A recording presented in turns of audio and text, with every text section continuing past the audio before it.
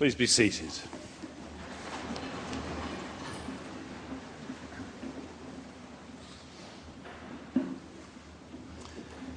I had a teacher who liked to say, when things are going well, watch out.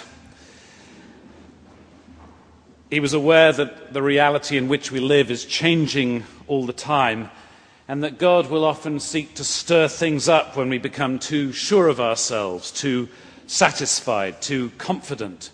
I'm sure that many, if not all of you, have at one time or another had an experience that you have described as being like having the rug pulled out from under your feet, or having the wind knocked out of you, or perhaps hitting bottom.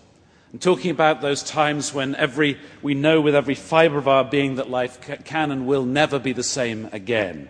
I'm talking about those times when something about who we are and how we understand our place in the world has changed forever. It's at such times that we can learn again, or perhaps discover for the first time, or perhaps remember, that the only real rock on which we can build is the living God. And everything else will ultimately prove itself a foundation of shifting sand. It sounds counterintuitive, as we all know how elusive and ephemeral our experience of God can be, but it turns out to be true.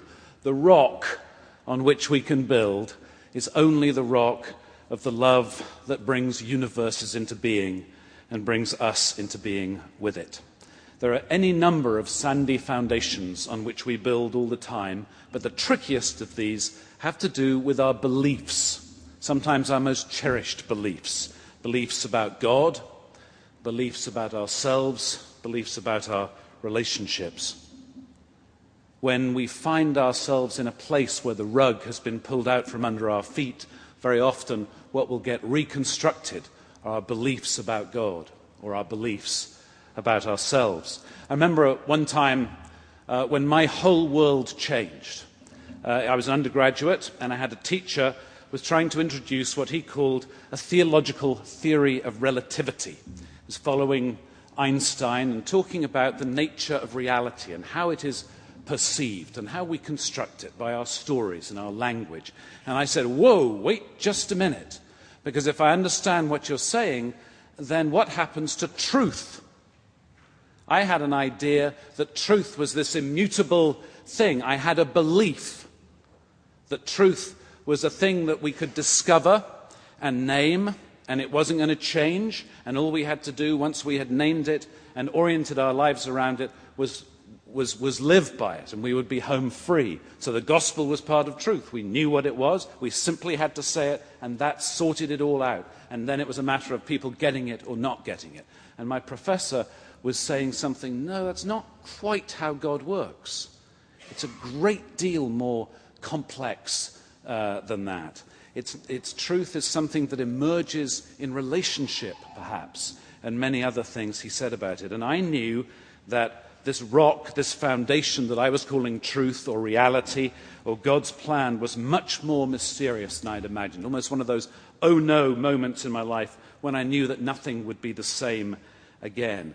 As I look back, actually, at that time and that change, I think that shift was what ultimately allowed me to make a move away from evangelicism, which was not good for me at that time in my life, and into a much more, became for me, a much more graceful way of perceiving and understanding and experiencing God. It's a transition that many of my friends from those days were unable to make.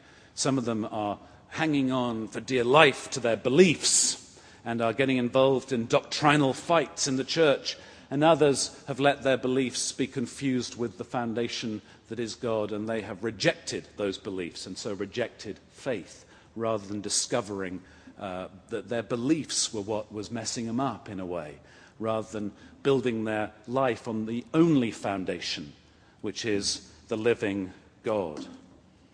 A similar but more recent experience of having the wind knocked out or perhaps hitting bottom was 4 years ago. I remember it was summer. And I, up to that time, I'd thought of myself as pretty good at what I do, reasonably competent, fairly together, not socially dreadful. I could use a knife and fork, not grossly unattractive. You get the picture. I was not pleased with myself exactly, but I felt okay about my place in the world. And then I learned that a friend of mine, a dear friend and a contemporary, had been found dead in his New York apartment. Now, I was not unfamiliar with death, even the death of people I loved, but something about this one brought everything crashing down for me. It was as though I didn't know who I was. It wasn't just the loss of my friend, of course, although that was a big piece of my grief. It was all kinds of endings. It was the ending of my image of myself, in a way, the ending of a marriage, the ending of a sense that life had been golden, the ending of a sense that all was basically well with the world. And it was a great deal of loss involved, and some of these endings had been underway for some time, but I think Jonathan's death marked a real low point, a kind of hitting bottom for me, and I knew that I was going to have to rebuild everything and that it would take a long, long time. My own image of myself had served pretty well. You know, when life is good and you're confident, you can do things you can't do when you're not confident. If any of you have ever had to search for a job after losing a job, it's really hard to be at your best when you're at your worst. It's a very tricky thing. So sometimes confidence works, but I knew that I was going to have to build on a new foundation. And that foundation needed to be a rock. And that rock is the living God. And so the foundation becomes, for me, the same as it is for every one of you, and that is that we are all beloved children of God. And in the end, that's the only thing that matters. In the end, that's the only foundation on what we can build. It's a real discovery that we make at various points in our lives and new points in our lives, and remember in our lives that we are forgiven and that we are loved and that we can taste and experience the freedom that we are promised because we put our foundation and our trust in the living God, and not in our beliefs about God, and not in our beliefs about ourselves, but in the reality that is the living God revealed most fully in Jesus' life and teaching, whom we sometimes speak of as the Holy Spirit. So as Jesus comes to the end of the Sermon on the Mount, he says, "Not everyone who says to me, 'Lord, Lord,' will enter the kingdom.